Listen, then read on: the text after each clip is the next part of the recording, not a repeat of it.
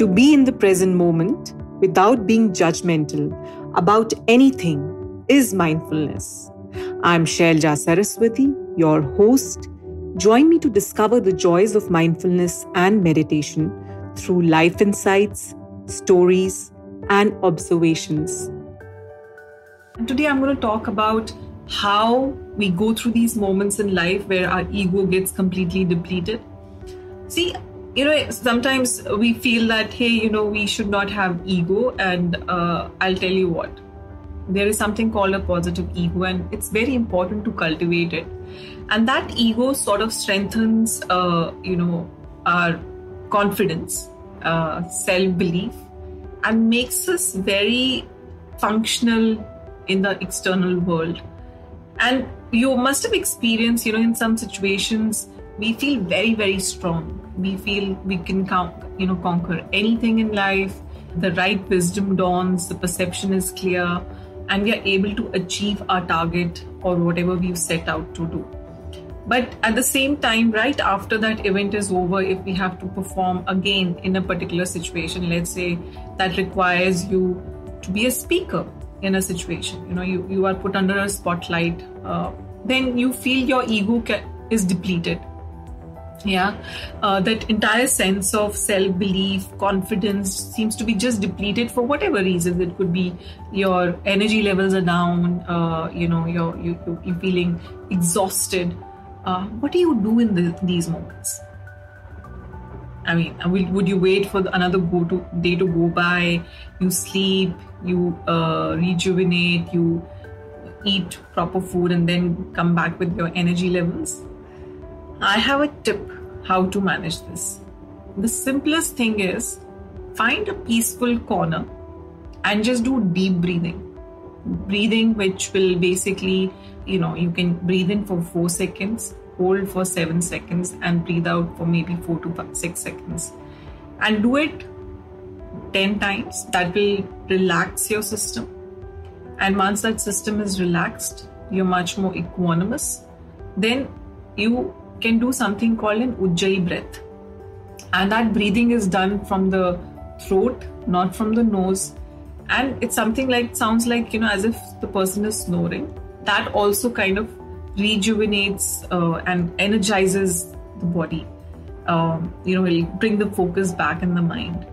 What other thing you could do is just do some humming bee sound, so the sound which it can also come from the throat and the face and the nose, and the vibration is felt all over the face. So these things, what they do is they break the thought pattern, right? They break the pattern of in the direction in which the mind and body were going. So it will break it. And these are sort of pranayama breathing exercises. So prana means the life force energy. Yama means to direct that life force energy in a particular part of the body. And these break the pattern of the mind, and also it will energize your body and you'll feel the effect immediately. And just do this and you'll be amazed that, the ego depletion moment which you were feeling can overcome that. And these are tried and tested techniques. I have implemented them in my life many number of times.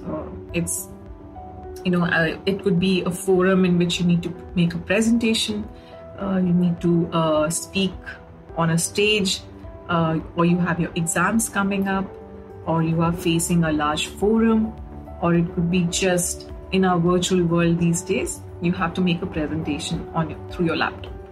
So whatever the situation might be, right? The ways to go through your ego depletion is to boost and re-energize yourself. We have connection to abundant source of energy. Just remember that. You are not limited. Your capabilities are not limited to what you think. Our mind is making that belief system strong that, hey, this is it, and I'm exhausted, I'm tired, I am burnt out. No. Again, it's about taking the control back in your hands and say, okay, let me just experiment with this. So experiment with this. And I learned these techniques at the Art of Living Foundation. And I am so fortunate that I learned them very early in life, 22 years ago.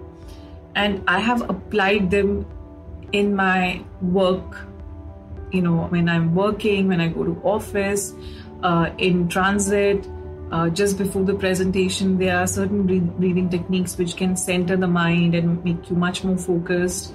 It will help you overcome anxiety, make you much more balanced and focused. I'm going to leave you here, but if you're very interested in knowing more about the courses I teach, or learn more about pranayama, meditation, there's certain rhythmic breathing techniques, which Art of Living Foundation teaches, called the Sudarshan Kriya, which are very profound and effective. I've been practicing them, for quite some time, and I have benefited immensely. If you want to know more about these techniques, do write a comment. Do reach out to me. I will share more information. And I'll leave you here, but keep smiling, stay happy, stay bright. Bye.